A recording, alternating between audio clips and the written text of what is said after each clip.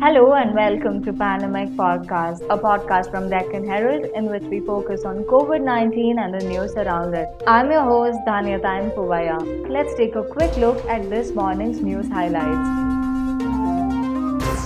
It's the 58th day of the COVID 19 lockdown in India. At the time of recording this at 7 am on May 21st, Thursday, data maintained by Deccan Herald shows that the number of COVID 19 cases in India is close to 1,12,000.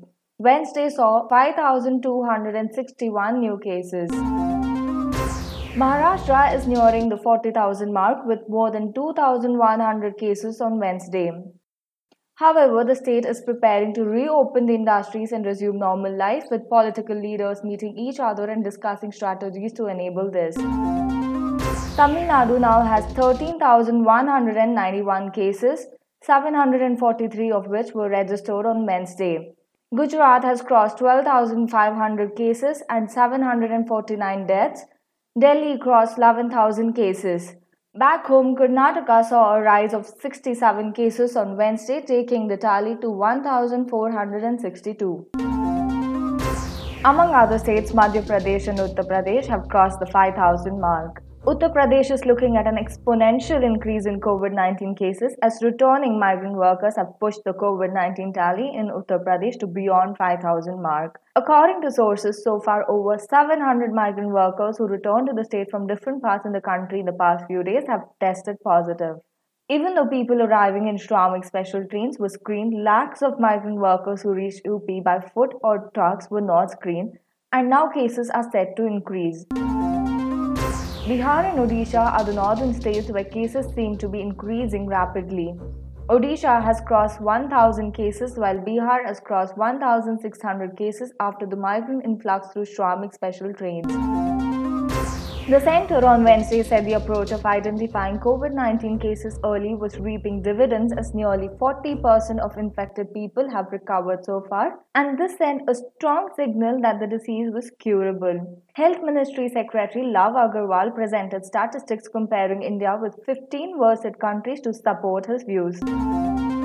Pregnant women officials as well as employees with disabilities of the central government will be exempted from attending office during COVID-19 lockdown. Minister of State for Personnel Jitendra Singh said that pregnant employees who are not already on maternity leave will also be exempted from attending office. A separate circular said that government servants who have comorbid conditions and are undergoing treatment for these ailments before the lockdown may be exempted from duties upon production of medical prescription from treating physicians. Our empty skies might not be empty anymore. Soon, domestic flights will start flying between states. Civil Aviation Minister Hardeep Singh Puri announced on Wednesday that flights would restart from May 25th, 2 months after air travel was suspended. The minister ruled out leaving the middle seat vacant on the aircraft to ensure physical distance, saying that it was not a viable option for airline companies. He pointed out that during the Vande Bharat evacuation flights, no seat was kept vacant and passengers took precautions by wearing face masks and face covers. Air travelers will also have to download the Arogya Setu app on their smartphones, and only those who are declared safe by the app would be allowed to travel.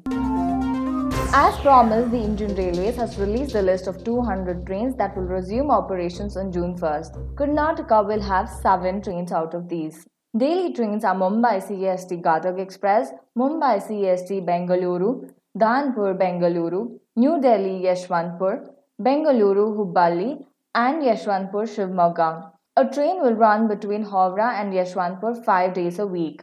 Tickets will be available only online.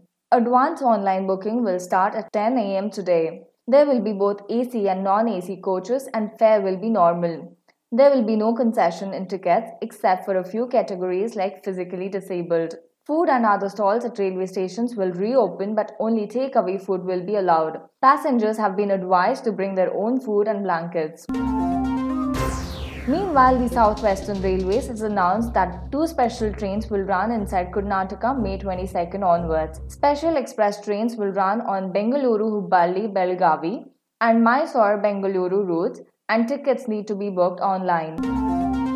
The COVID-19 has created a fertile ground for people to hurl racial slurs over people, especially from the Northeast. 300 Manipuri nurses quit their jobs in private hospitals in Kolkata and returned home. They were denied salary and faced safety concerns and harassment by landlords. A forum of 3,500 Manipuris living in Kolkata has demanded that the hospitals and the government address the issues quickly. A total of 1.9 lakh Kannadigas have applied to return to Karnataka from other states, of which the state government has approved 1.26 lakh till date. A majority of those who want to return are from neighboring states like Maharashtra, Tamil Nadu, and Telangana. Karnataka has temporarily prohibited interstate movement between Maharashtra, Tamil Nadu, and Gujarat due to a high load of COVID 19 cases being reported from returnees of these states. Since the centre relaxed norms for interstate travel of migrants, more than 1.1 lakh people have returned to the state and are kept in institutional quarantine for 14 days. It took a pandemic to breathe life into our public hospitals, quite literally. The Karnataka government is equipping all district hospitals, taluk hospitals, and community health centers with high flow nasal cannulas and oxygen pipelines. Though assisted oxygen is helpful in respiratory distress, the state didn't have all its beds equipped with oxygen supply systems. Now the government is spending rupees 207.98 crore to equip 15,893 beds with oxygen supply. The health department on Tuesday floated tenders for the installation of a medical gas pipeline with a high oxygen flow system in 18 district hospitals in the first phase. Taxi drivers in Bengaluru have taken it on themselves to partition the space inside cars to prevent the spread of coronavirus between drivers and passengers. Karnataka State Travel Operators Association said they were inspired by the methods adopted by taxi drivers in Kerala. The Transport Department is yet to come up with a guideline for taxis. Senior officials in the department said they were aware of the benefits of the partition but have to validate it before issuing an order. Let's move on to DH Fact Check. My colleague Akash Sriram separates facts from fiction. I am Akash Sriram and this is DH Fact Check. In today's fact check, there have been two Twitter and Facebook posts doing the rounds. One is an image and the other a video. The image shows a woman carrying her infant child on her back as she pedals her bicycle. The caption in this image claims that this image shows the difficulties faced by migrant workers during the coronavirus lockdown. This image was tweeted and retweeted by several, including Congress leader and former minister Randeep Surjewala. However, this image is old and has been used out of context. On a reverse image search, we found that the first time this photo was used was in a Hungarian blog. A Pinterest user claims that this photo is from Nepal.